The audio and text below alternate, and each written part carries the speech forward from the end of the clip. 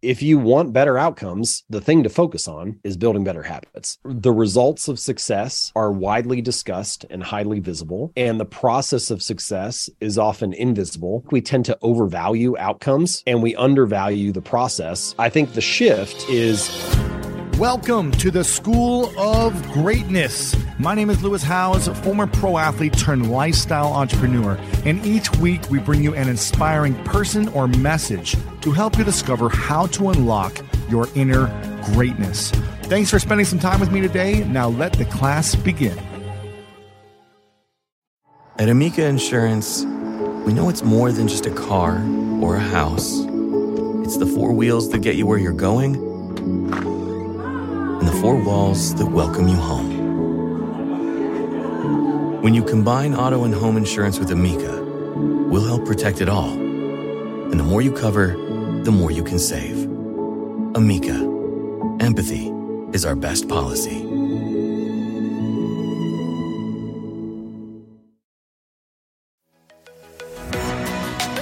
So many of us love coffee, like the living for it type of love. Some like it hot, some like it iced with a splash of creamer, and some like it with a cold foam topping. Many of us stop into coffee shops on our way to work more often than we'd like to admit. But now, thanks to International Delight Cold Foam Creamer, you can make cold foam coffee at home, or in my team's case, in the office, and it's a game changer. I was just chatting with a teammate of mine about our love for the occasional sweet treat coffee. Sometimes it's just the thing you need as a pick-me-up on a busy day, and we just stocked our office fridge with International Delight Cold Foam Creamer, and it never misses. The team's favorite flavor so far is the caramel macchiato. You just shake the canister and spray it into your coffee, and voila, you've got an incredible cold foam coffee. No frothing, fancy machines, or mess required. International Delight Cold Foam Creamer foams and creams your coffee from top to bottom. The best part, it works on both hot and iced coffee. It comes in 3 foaming, delicious flavors: French vanilla, sweet and creamy, and caramel macchiato. So you can switch things up depending on your mood. Look for your favorite flavor next time you're at your grocery store and be prepared to say goodbye to your barista. International Delight Cold Foam Creamer. It's foaming delicious. Now is the time to embrace a new wave of workers. Every day, your team grows younger, more digital, and more drawn to entirely new ways of working, which means you need flexible solutions to connect them where business gets done. T-Mobile for Business was born digital. With America's largest 5G network, we can make it easier to work together from virtually anywhere. Your team may be changing, but with the right tech, it can be more productive than ever before. Get started at T-Mobile.com/now.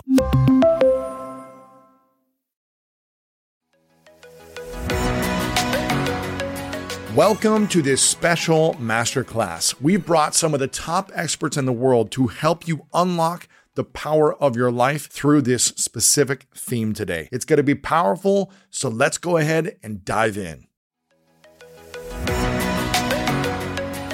If people are listening to this, watching this, thinking about how they can transform their lives and better their lives, what's something over the next 7 days that they should be thinking about with their habits to make this happen? Yeah, great question. I don't even think it needs to be 7 days. I think it'd be 5 minutes. Like you can do a lot with 5 good minutes. Like 5 good minutes of exercise will reset your mood.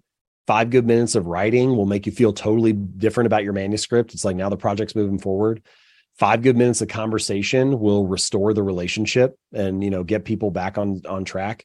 So 5 good minutes can do a lot. And I think you can scale it down that small and just ask yourself, how can I live 5 good minutes? How can I, in a sense, each day is a small lifetime. And how can you live a good life today? That's really all you got to focus on is, can I have a good day today? And then you can wake up again tomorrow and do the same thing. And this idea of getting 1% better each day, it's really encouraging a focus on trajectory rather than position. There's so much discussion about position in life. We have all these different ways of measuring our current position. Like, what's the number on the scale? How much money's in the bank account? What's the current stock price? We have all these different ways of analyzing what our current position is. And then usually when we get that number, whatever it is, there's kind of some sort of judgment that happens. It's, I'm not where I said I wanted to be yet, or we haven't achieved what we said we wanted to achieve. And what I'm encouraging is to say, listen, measurement's fine. It can be useful, but just for a minute, let's set that to the side and stop worrying so much about our current position and focus a little bit more on our current trajectory. Is the arrow pointed up and to the right, or have we flatlined? Are we getting 1% better or 1% worse? Because if you're on a good trajectory, even if it's just for the next 5 minutes, then you're on the path where all you need is time. Like, time will magnify whatever you feed it. If you have good habits, time becomes your ally, and that trajectory will carry you forward. And if you have bad habits, time becomes your enemy. And every day that goes by, you kind of dig the hole a little bit deeper. And so getting 1% better each day, it's really a mindset. It's an approach. It's less about measuring it. Oh, is it 1% or 1.6% or whatever? Like, it's not about getting caught up in the numbers. It's about trying to focus on putting yourself on a good path and then letting those days stack up. Love that approach and that mindset. Now, I'm curious, in your opinion, why do you think so many people have the habit of being hard on themselves, even when they're improving and seeing the metrics go up on whatever they're measuring? I mean, it can probably be many different things. And I don't know all the answers. I think one thing that's common is that the results of success are widely discussed and highly visible. And the process of success is often invisible and hidden from view. Like, you'll never see a news story that's like, man eats chicken and salad for lunch today. It's only a story once it's like, man loses 100 pounds. It's only once it's a result that people talk about it. Or like, there's never going to be a story about James writes 500 words today. It's like only a story once. Atomic Habits is a bestseller. And so because the results are the thing that gets discussed so much, and it's not, by the way, it's not that results don't matter. Like, I consider myself pretty results oriented. It's just that I think we tend to overvalue outcomes because it's all we ever talk about. And we undervalue the process because it's not compelling to talk about what's going on a daily basis. So because of all that, I think it can get easy to judge yourself. You could be doing the right thing on any given day. Like, I could sit down and I could write 500 words, and that's actually a really good day, But if the manuscript's still a mess and I'm still a year and a half away from the book coming out, and I'm seeing somebody else launch a bestseller this week, then you start to judge yourself and feel like, oh, they have what I want to have, or I'm not there yet, or this is still a mess. I've been working on it for months. Like, this is never going to get finished. It's very easy to fall into that kind of mindset. And especially if you're focused on results. So I think the shift is partially, it just helps to know that working on habits day in and day out, focusing on building a better process and building a better system is how results occur. And that is very obvious to all of us as soon as you say it, but man, it's so easy to forget it on a daily basis. And so reminding yourself that most of your results in life are a lagging measure of the habits that precede them. So your bank account is a lagging measure of your financial habits. Your physical fitness is the lagging measure of your exercise habits. Your even like silly stuff like the amount of clutter in your living room is a lagging measure of your cleaning habits.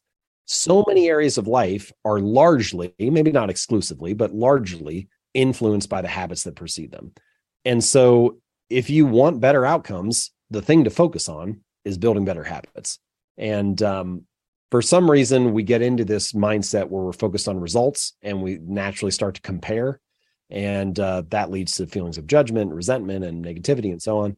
And if we can just shift it a little bit and just try to focus on having 5 good minutes or living a good day or building better habits, then I think maybe you pull yourself back in the present moment. You focus a little bit more on running your own race and maybe a little bit less on what everybody else is doing. Love that, man. Focus on your own race.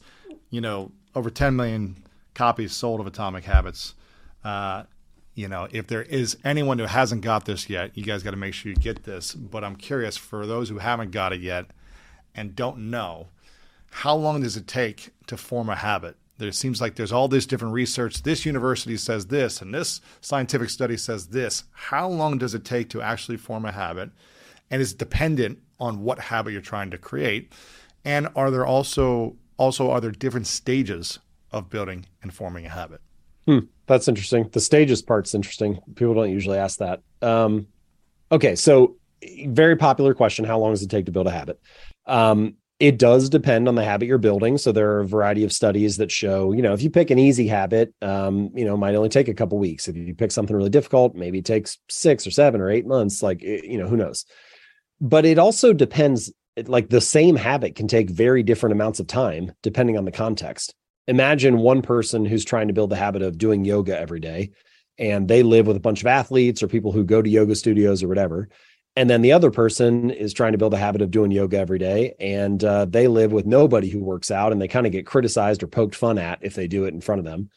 Well, same habit, but very different situations. And so the environment's going to influence how much friction you're feeling associated with that. And obviously that will influence how easy or difficult it is. So I don't really know that the timing tells you anything. You know, there's all these kind of popular myths, 21 days or 30 days or whatever, and there's not really anything to back that up. But there's also a couple studies that say on average, it's like 66 days or something like that. But again, the range can be quite wide depending on the habit. So I think the true answer, the honest answer to how long does it take to build a habit is forever. Because if you stop doing it, it's no longer a habit, you know, like, and what I'm trying to get at with that is habits are not a finish line to be crossed. You know, they're a lifestyle to be lived. It's something to integrate into your new normal. It's not like, hey, let me just do this for 30 days or 66 days, and then I'll be a healthy person, or then I'll be productive or whatever. You know, I won't have to think about it anymore. It's like, no, like what we're looking for is a change that you can integrate into your new normal, something you can make part of your lifestyle. And then once it's part of your daily life, great, you can start to look at the next habit and try to integrate that one. And it's kind of this endless process. And maybe that encourages you a little bit more to look for a non-threatening change or a sustainable change rather than just trying to flip a switch. Yeah. And it also sounds like a habit is only a habit, and correct me if I'm wrong, if it becomes and is your identity on a consistent basis. And if it's not your identity, then you're not doing it if it's not your identity. I don't think most researchers would define it that way, but it speaks to this question you asked about stages. And that was kind of the first thing that I thought about when you mentioned that question. So like, let's say, for example, let's just take like a classic habit, like going to the gym and working out.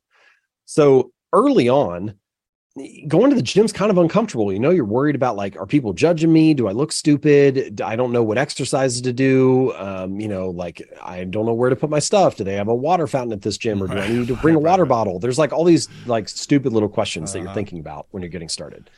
And it's definitely not part of your identity. You haven't shown up enough to be comfortable there and feel like, hey, this is just part of who I am. And so early on, the kind of the first stage when you're practicing it, I think the number one thing you need to do is scale it down, reduce the scope, and try to make it as easy and as frictionless as possible to show up each day. So that's probably like stage one, is how do I make this? It's the opposite of what people try to do when they're like, I'm out of shape, I'm going to go every day for the next year, and I'm not going to miss a day, and I'm going to eat chicken and salad every day. Well, and you know what's interesting is, especially for ambitious people, it's really interesting or really easy to fall into that pitfall. Because when you sit down and you think about the changes you want to make, yeah, it's easy to get excited about that. I think implicitly you kind of, even though people don't say it, what the thing that's kind of in the back of their mind is, what can I achieve on my best day? Like, how could I get to peak performance, you know? And instead, I almost think it's more useful to ask yourself, what can I achieve even on the worst days? Like what habit could I stick to even on the bad days? Because then if you start there, now you can start to build some momentum. You can show up consistently. You can establish the habit. So that's maybe the first stage, is scale it down. The second stage is you start to get some like other rewards associated with it. So you've been going to the gym for a few months, and then maybe you start to see a little bit of a change in your body, or maybe you start to develop some friendships there and you look forward to seeing your new buddy there, and you guys fist bump and you chat a little bit. And it's just like kind of more engaging and fun to do it, to go there and, you know, work out. And so these are like other benefits, things that make the habit feel good, and they kind of help you show up more and more. So you're starting to get these external benefits that are coming along the way. And then ultimately, the maybe the final stage or a later stage is, now it feels like it's kind of part of my identity. I go like, this is where I would say, so I've been working out for a while now, and it's probably like the habit that I care most about, like in terms of personal habits. It's the one that feels like it centers me, or it's the only time I really get for myself. And so I want to work out now. Yes, of course, I want the benefits of it and the, you know, the physical changes and all that stuff. But what I really want is I just feel good when I do it. You know, I feel like I'm being me. I'm being the kind of person I want to be. And it makes me feel like, yeah, this is the identity I want to have. This is the kind of person I want to be. And so I can get that satisfaction instantly. Like as long as I'm doing one rep, I get that feeling. And so that's a reward that comes maybe later. You got to show up a lot before you get to that place mentally. But I think ultimately that's where you're trying to get to. Now there is maybe one more stage after that, which is the tighter that you cling to your current identity, the harder it becomes to grow beyond it. And so this is kind of an endless process, like we all can sort of think about like, let's say you have a surgeon who they've been doing an operation a certain way for the last 20 years, and they have a bunch of successful patients and cases from that operation. And they just are like, yeah, you know what? I know it works well this way. And then a new technology, it's always been this way. Yeah. A new technology comes along. And they're like, hey, you can do this with robots now, or you can do it laparoscopically or whatever. And they resist it because they're like, no, I have a lot of evidence for doing it my old way. They cling to that current identity, and it's harder to grow. And 5 years from now, they find themselves behind the curve. Or you've got a teacher who they've been doing their lesson plan the same way for the last 10 years, and they don't want to integrate YouTube or some new learning modality or whatever. And 5 years from now, they find themselves behind the curve. And so the tighter you cling to your current identity, the harder it becomes to grow beyond it. And it's kind of this endless cycle. In the early stages, what you want is to foster the identity, to like reinforce being that kind of person because it helps you show up. But then eventually, a couple of years from now, the world changes and you need to adapt. And so it's kind of like evolve or die. And you need to continually be retouching or optimizing or refining that identity in your approach. And so there are some various stages there, but those are kind of some of the big ones that stuck out to me. Yeah. And it's like people who are stuck to whatever, fax machines. And then it's, from faxing to email, and then email to, cell phones, and then whatever it is. It's like our grandparents don't keep up with the technology, and then we can't call them on FaceTime because they don't know how to turn it on or whatever. So that's interesting. It sounds like there's different stages to these habits. And it sounds like when you become successful, the habits that got you here may not necessarily get you to the next stage or season of accomplishment, fulfillment, success, health. Is that right? Yeah, it's interesting because I would say there's kind of like two categories. There are habits that are like timeless and we call those the fundamentals of whatever your domain is. Like in my case, reading and writing are probably always going to be habits that will serve me as an author, but then there's other stuff, the way that I executed the book launch for Atomic Habits. You know what? Like if I launch another book in 10 years, a lot of those strategies will probably be outdated. And so you need to upgrade and improve. You need to evolve and change. And so there's both the fundamentals that you always need to stick to, and there's just this continual growth and learning process that you also have to be committed to. A habit must be established before it can be improved. Right? If you don't establish the habit, there's nothing to optimize. If you're not showing up at the gym every day, who cares about what workout you're doing? You're not even there. Don't start running an hour a day if you've never run in a long time. Be the person who shows up and puts their running shoes on every day before you worry about how far you're running, what kind of workout you're doing, and all that type of stuff. A lot of times, the art of showing up first before going all in on the desired goal you want. I think that's right.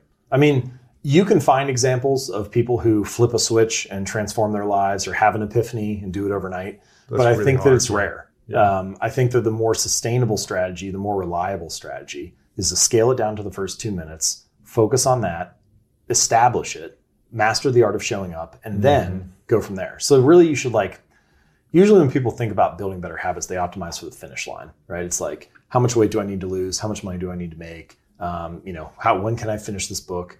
It's all focused on the result. But I think instead, if you optimize for the starting line, make it as easy as possible to start, scale it down, organize your environment so all that stuff is set up. This is another strategy for making it easy, which is that you can prime your environment to make the future action easier, right? Like if you chop up a bunch of vegetables and fruit on Sunday, it's now easier to have a healthy snack during the week. If you set your workout clothes out the night before, it's now easier to get into the workout the next day. But doing all that stuff to make it easy to show up, that is probably the more important piece early on. There's also there are all these logistical details for building a habit that nobody thinks about in the beginning. Like what? Well, take the example of my reader who went to the gym. It's like, okay, what gym are you going to go to? How are you going to get there? Right. Are you going by yourself or are you going to go with a friend? Do you need to... What time are you going to go? Yeah, what time are you going to have your own water bottle or is there a water fountain at the gym? Mm-hmm.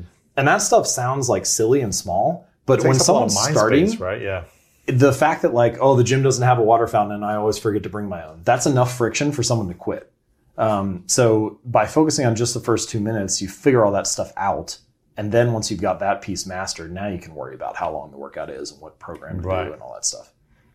So figuring out the logistics first is an important step. I think that's something that just comes naturally with scaling a habit down. Yeah. You figure out what's required to show up because you're not worried about the result or the outcome or how long you worked out or judging yourself for, for running 30 minutes when you should have run 45 or whatever. Got it. Okay. So this is the response still? Right. Okay. And what's the fourth? The fourth one, and this is crucial for getting a habit to stick, is the reward or the outcome. So every behavior is followed by some kind of outcome. This is just basic cause and effect. And if the immediate outcome is favorable, is enjoyable, you have a reason to repeat it in the future. It's kind of like donuts. Yeah, exactly. Keep right. Repeating. It's like that example. If you feel good, if you feel satisfied right after you do something, then it's like this positive emotional signal. And it's like, yeah, I should do this again. Yeah. So you can see this actually, business is a really interesting example with this. There are a lot of products, and some of the most successful products have some type of immediate satisfaction that is layered into them. So toothpaste is a very common example. There's no reason a toothpaste needs to taste like mint, but it does because the minty flavor and the refreshingness of it, it gives your mouth this clean feel. It's more satisfying, so you have a reason to do it again in the future. I heard an interesting one recently about car manufacturers that some of them are adding a fake guttural roar to the car or the truck when you press the accelerator because it just adds to the actual natural sound of the engine, so it makes it more satisfying to step on the gas and to drive the car. So there are a variety of examples like this, but if you can add, the key is it needs to be immediate, right? So like this is, in the book I refer to this as the cardinal rule of behavior change, which is behaviors that are immediately rewarded get repeated, behaviors that are immediately punished get avoided. And it's really about the speed of how quickly you feel successful. If it feels good, you have a reason to do it again. Is that why video games do so well? Video games are masters at this. They're masters at it. So they're masters actually at a variety of aspects related to habit formation. So one is they're really good at this immediate satisfaction. There are all kinds of things. You're actually constantly getting feedback in a video game. Even if you're just running, you hear the pitter patter of the steps. That's gratifying. It's the jingles of like picking up another power up or seeing a kill or something like that. Whatever the game is, you're always getting constant feedback. Sound, things that are on screen, they're really good at dripping out. Watching the score increase in the top corner, that is immediate feedback. So they have all these different ways of making you feel satisfied. And when you see that progress, you have a reason to continue in the future. This is one of the most effective forms of immediate satisfaction. Is progress. As soon as you feel progress, you have a reason to continue. Feels really good to see that you're making headway.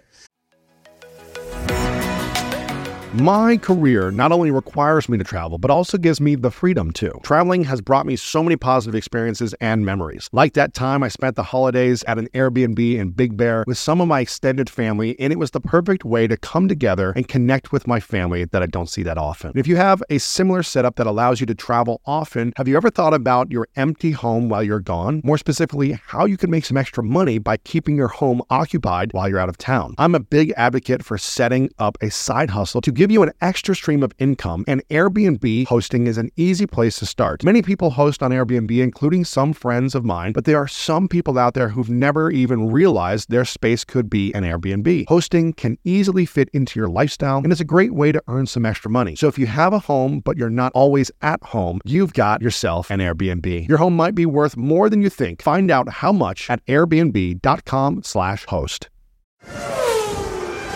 Now is the time to accelerate innovation. T-Mobile for Business is powering Formula One Las Vegas Grand Prix operations and epic fan experiences with secure, reliable 5G connectivity. Because an event this big and this fast deserves a network that can set the pace. See what our 5G advanced network solutions can do for your business at T-Mobile.com/now. View 5G device coverage and access details at T-Mobile.com. Now, why do some people make all this progress? Let's say they lose the weight. They lose 100 pounds, but then they gain it back 2 years later. Yeah. They've got this progress. They achieved the desired goal, but then how come it didn't stick? It's a good question. I mean, it's a complicated thing, a hard thing. But I'll give a couple potential reasons. So one is it comes back to the social norms that we mentioned before. There's a story that I tell in the book about Vietnamese soldiers, American soldiers during the Vietnam War. So they were over in Vietnam, and these two congressmen went over and found out that the heroin usage among the troops was incredibly high. It was like, I think they first thought it was like 10 or 15%, but then they found out it was actually over 20. So, 1 in 5 troops is addicted to heroin or trying heroin, using it while they're over there. And they were like, this is a huge problem. We need to figure this out. So they created this whole committee to investigate things or whatever. And eventually the war ends and the soldiers come back. And they were shocked by is that 90% of the soldiers that were addicted to heroin in Vietnam were not addicted when they returned. And the main reason, it makes so much sense, but it upended our understanding of addiction at the time. They completely changed the context, right? In Vietnam, they're in a war zone. They're highly stressed. They're surrounded by other users. Heroin is present and easy to get. They come home. They're in a totally new environment. It's not a war zone anymore. They're not surrounded by other users. They don't really know where to get heroin, so they have to figure that out too. You layer all this stuff together, and suddenly it becomes much easier to not do that. Whereas previously they thought, it was an addiction. They were doing it for other reasons. Right. This same thing is true, but usually in the reverse, right? Typically you have an addict who gets hooked on a drug, goes into rehab. This is the equivalent of leaving your environment behind, not having any of those triggers. But then you send them home to the same place they got addicted in the first place, right? So now they're surrounded by all their old friends, all the same cues, and it becomes very hard to resist that. And I wonder if when people rebound from habits after they've achieved some level of success, whether it's losing weight or getting clean or whatever, if it's the return of the environment that causes a lot of that. You think that's what it is? Well, I don't know if it's always that. I don't think I could say it is universally. But I think that it definitely plays a role. I mean, because we're influenced by people's pressure either way, like you said. Yes, peer pressure can either be positive or negative. Yeah, the communities we surround ourselves with, we rise to the community. Right. If you're around vegans all day and there's only vegan food available, you're going to eat probably mostly vegan. Right. If that's what you want. Or if you're trying to eat healthier, if you go back home and everyone's eating donuts all day, that temptation is going to be hard to say no to after months. You can do it for a little while, but it's just really hard to do it. So environment is a huge factor, is what I'm hearing. I think both social and physical. We haven't talked that much about physical environment, but that's another key component. So like, I'll give you an example of a good habit and a bad habit. So for good habits, you want the physical environment to make it obvious and easy for you to do the behavior. So like like have a pull-up bar in your room. Exactly. If you're trying to do 100 pull-ups a day. Right. Like have it hanging over your door. As opposed to even if you had one, but it was in the closet. Because you just half the time you wouldn't remember to take it out. Or it's at the gym upstairs or down the street. No.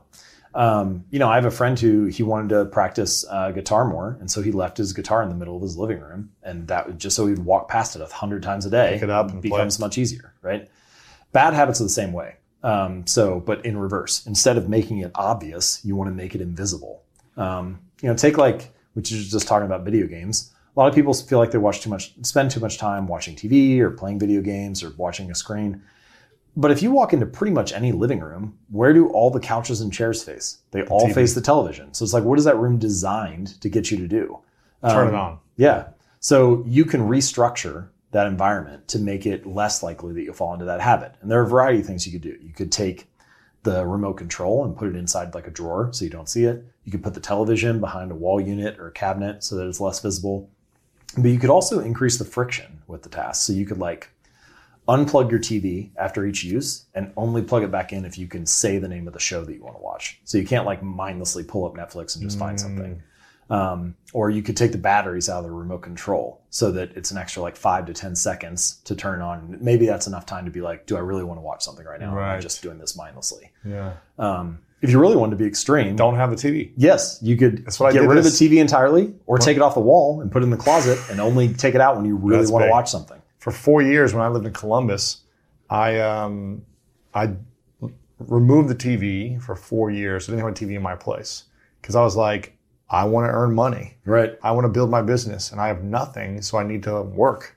I need to focus on this to build, the habit that I wanted for my business. Mm-hmm. And it was the best thing for me because I would spend hours just mindlessly watching.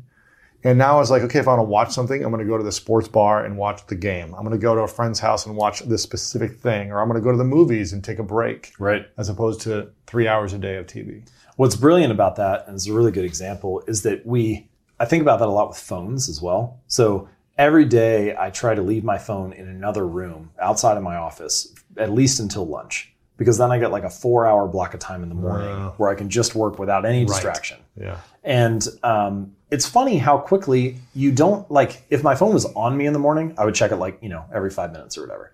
But when it's out of the room, I don't even find myself I never walk up the stairs to go check it, even though it's only 30 seconds away. Wow. So it's interesting how little we actually want to do these things, but we just do them all the time because they're obvious and easy. And I think the key is to invert that. Take the things that are the bad habits, the distractions, the procrastinations, the unproductive uses of time, and make them more invisible, reduce exposure, and less easy to do. And take the things that are good habits and make it the equivalent of having your phone on you all the time, right? Make it right in front of you, make it obvious, make it easy, make it frictionless. Yeah. If you're looking to write, do you write with your journal or your computer? I write on the computer. I write in Evernote. It's got to be faster. Yeah. You'd have to transfer it later and all these things. Yeah. Okay. If you were coaching someone who said, I have no clue what I'm supposed to do with my life. I'm lost. I have all these bad habits. I smoke, I drink, I eat donuts every day. I have no job. My room is sloppy. And I'm just depressed. What would you say to them to get started with changing their life around in the form of better habits? Well, you just need to pick one thing, first of all. I think that I just mentioned a few minutes ago, one of the most powerful forms of motivation is progress. So seeing some progress, I mean, it could be as simple as make your bed each day, right? But just doing that, embodying the identity of someone who's getting better, who's making progress, just pick one thing and use that as, this is true. I mean, Lewis, this is something you've probably seen with a lot of people that you've talked to, but habits are the foundation for mastery. So if you say, take a sport like basketball, you need to be able to dribble with both hands without thinking before you can worry about what strategy you're running on offense or what kind of strategic play you're going to run or what your defensive scheme is or all this other stuff, right? Like you need to automate the fundamentals of the craft before you can worry about the next level of performance. Same thing is true for chess. Like you need to know how the chess pieces move automatically without thinking about it before you can get into, all right, what is my opponent going to do? And I'm going to do this and they're going to do that.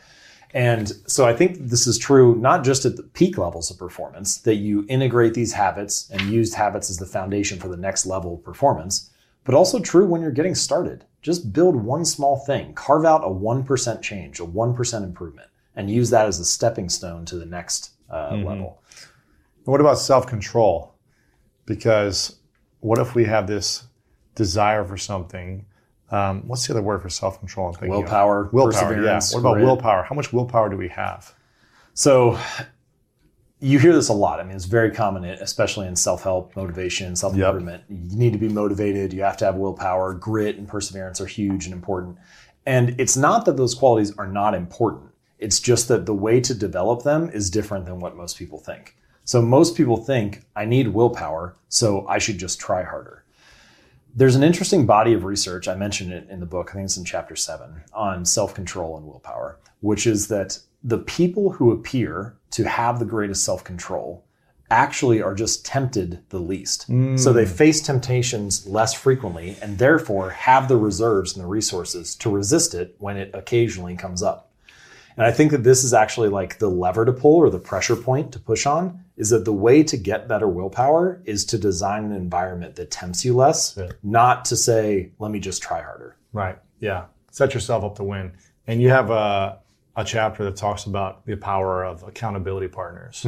I talk about accountability and coaches all the time. I hire coaches for everything because I use sports as my life, an analogy for my life. And I know that I couldn't have gotten to where I wanted to be as an athlete without great coaches and accountability. So how important is accountability towards habits as well? Yeah, it's huge. So I recently hired a powerlifting coach. He's great. He's worked with like 12 world champions, and having him has, he's not based in Columbus actually, but Columbus is great for strength culture. It's, I mean, obviously there's the Arnold, but then Westside Barbell and a bunch of other stuff. It was awesome. But your point about coaches is a crucial one, which is that having a coach forces you to be aware of things that you would otherwise overlook, right? Like this is what I call the downside of building good habits, which is you build habits and in the beginning you develop fluency and skill and ability and things become easier. But after a little while, once a habit has been established, the downside of having a habit is that you can do it good enough on autopilot, which means that you start to overlook your mistakes and not think about how to get better. Yeah. And so what you need is a coach to keep you on that razor's edge so that you keep building habits, but it also forces you to stay aware of what the next level of performance is. And that's kind of the challenge of continuous improvement. It's like a cycle. It starts with awareness. If you're not aware of what your habits are or what your behavior is, you don't have a chance to change it. Then from that awareness, you go to deliberate practice where you have to effortfully try and work to get better. And eventually the thing that you were deliberately practicing becomes a habit and becomes automatic. But once it becomes automatic, that's not the end. You have to return to awareness and see where you're at now. How to start the cycle again. Huh. And what if you can't afford a coach? How do you find the right accountability partner? That's where I think we come back to the social component that we talked about earlier. Join the group, join the community. That's probably the best way to do it. And the great thing about the internet and the web is that you can find those people easily before where you couldn't find them previously. It used to be that you had to hope that the people in your local community or on your sports team or at your organization were also interested in the same things. And now you can find those people in 5 minutes online. Search it. And what's the downside of good habits? So this is what I was mentioning with this fact that you start to overlook your mistakes. There's an interesting study that was done on surgeons where they found that early on in residency they were getting better, and then they continued to improve as they became a surgeon and practiced for a few years, and then they hit some kind of peak, and then their performance actually declined slightly because they stop overlooking their mistakes or stop looking for ways to get better. And so you need to be on that edge of paying attention. My favorite example of this is actually a surgeon himself, Atul Gawande. And he hired a coach, a previous surgeon who was retiring, to review the video of his surgeries and to tell him where he could improve and what he could do better. And I think that's a brilliant example of how to have a coach, even if you're not in sports or not a competitor or something. Mm-hmm. We can all benefit from feedback. And the tighter the feedback cycle, the faster you learn. That's powerful. I love it, man. This is powerful stuff. I'm going to ask you a couple final questions. Yeah, sure. This one's called the 3 Truths. If you could only share 3 lessons with humanity in the world, and they didn't have access to your writing or your blog or your books, but you only had 3 lessons you could share, what would those 3 lessons or 3 truths be? Yeah, that's really tough. So the first one I would say is about reading. I mentioned earlier that reading is sort of like this meta habit that helps you solve all your other problems. So I guess my lesson for reading would be start more books. Start more books, quit most of them, read the great ones twice. So if you start more books, you'll be exposed to more ideas. If you quit most of them, if you quit the ones that aren't relevant to you or aren't that good or just aren't a high quality bar, then you'll have the chance to start even more. And when you find the great ones, read them twice because the advice is incredible and it's potentially life-changing. Okay. All right. So the first one I would say is reading. The second one is something to do with physical movement and strength training. Every human has a body and every human has like a physical presence. So learn to use your body in some way to be more alive and to experience what that's like to be human. If you just spend all day in your head or all day staring at a screen, you only kind of get half of what it means to be alive. Mm-hmm. So I would say physical strength is another one. And then the third one has to be something along the lines of community, connection, serving others. I don't know what exactly that would be. Personally, I have felt most engaged when I've been working on a shared mission with a group of people face to face, which is interesting coming from someone who, my business is built online, right? I spend most of my time sending emails to, 500,000 people or whatever. But I think actually I find more satisfaction and more purpose in connecting with people face to face. So maybe that would be it. Talk to someone face to face every day. That's cool. What are 3 to 5 non-negotiable habits that every human being should, and if they could do on a daily basis, it would improve their lives and everyone's life around them? What are those non-negotiable habits on a daily basis we should do? Yeah, 3 habits that would improve everybody's lives on a daily basis. It's so hard to give an answer like that because obviously everybody's, dealing with different stuff. But there are a few things I do genuinely think most people would benefit from. So the easy answer would be, or the easy way to frame this would be reading, but I don't think it actually has to be reading books. I think it just is the habit of learning something new.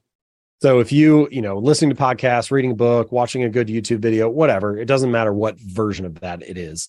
But if you go to bed a little bit smarter than you were when you woke up, that's going to improve your life. And just having this thirst for lifelong learning, having an eagerness to learn or discover something new each day, it's going to pay off in a huge way in the long run, no matter what topics you're interested in. So some small habit of daily learning, let's just call it learn something new for 10 minutes each day.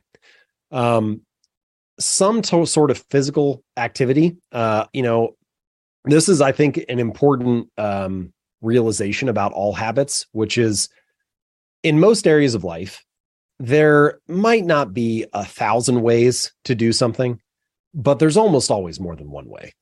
And, I like working out in the gym, but not everybody wants to train like a bodybuilder, and that's fine. Like you can kayak or go running or rock climbing or ride a bike or whatever. There's like a bazillion ways to live an active lifestyle. And you should choose the version of your habits that is most exciting to you. Like in a way, that's the first biggest hurdle to clear when you're building habits is, have you selected a habit that you're genuinely interested in, that you're actually engaged with?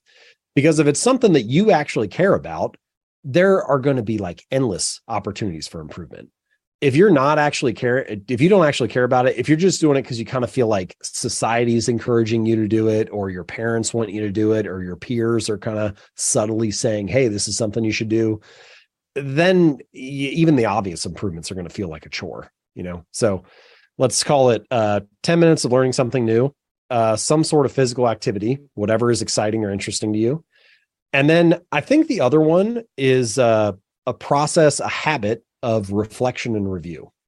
So it's very easy in life to be so busy or working on stuff heads down, or just have the next task come up, whether it's things you got to do for your kids or responsibilities at work, that you never take even 5 minutes to step back and just breathe and ask yourself, am I working on the right thing? Am I directing my attention and energy to the highest and best use? And boy, there is nothing so wasteful as working hard on the wrong thing. Like so many people work really hard, but are you directing your energy and attention to the best spot? And so the only way to discover that, like, I know I'm not smart enough to figure it out on the first time. Like I can't just sit down, give me 5 minutes and be like, oh, this is exactly what I should be focused on. It takes iteration. It takes refinement. It takes a process of reflecting and reviewing and looking back on the previous day and be like, hey, was that a good way to spend my time? Like, did I live a good life today? And the more that you do that, the more you start to course correct. And the other tricky thing, and the reason this needs to be a habit that you revisit consistently, I don't necessarily think it needs to be daily, but consistently, is the answer changes over time. Like what you want shifts over time. The situation you're in or the resources you have or the time you have shifts over time. And so you need to keep coming back to this. Maybe it's every week, maybe it's once a year, but whatever it is, you need a chance to reflect and review and to try to ask yourself, is there a better way to do this? Am I working on the right thing? Am I working on what actually matters? Am I directing my attention and energy in the highest and best way? Yeah. Now is the time to embrace a new wave of workers. Every day, your team grows younger, more digital, and more drawn to entirely new ways of working, which means you need flexible solutions to connect them where business gets done. T-Mobile for Business was born digital. With America's largest 5G network, we can make it easier to work together from virtually anywhere. Your team may be changing, but with the right tech, it can be more productive than ever before. Get started at T-Mobile.com/now. And how important is accountability then in your mind when we are taking on these new habits for ourselves? Is it important to have self-accountability, buddy accountability, coach accountability, social accountability? do those support habits, forming these consistent habits? And what other factors are in play there? They definitely support them, or hinder them potentially, depending on the people you're around and the group that you're part of.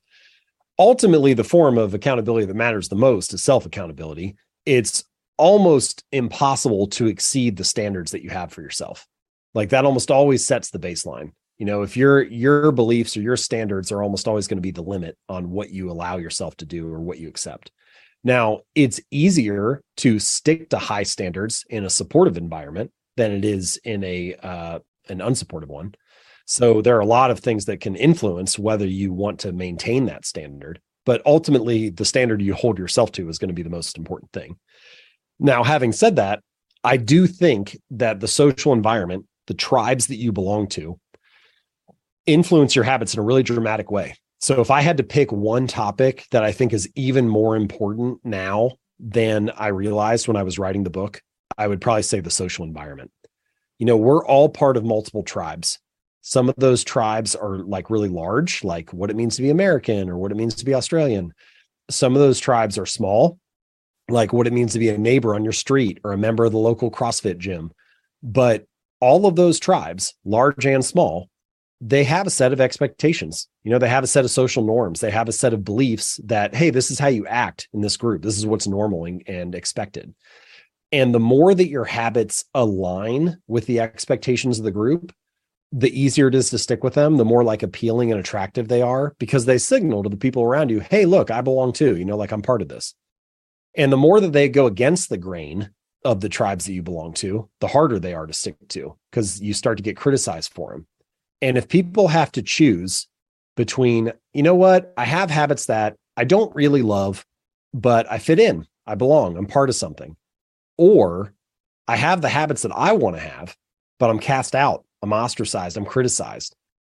I mean, the desire to belong will often overpower the desire to improve. Belonging the loneliness will lose to belonging. And so you need to get those two things aligned and join groups where your desired behavior is the normal behavior.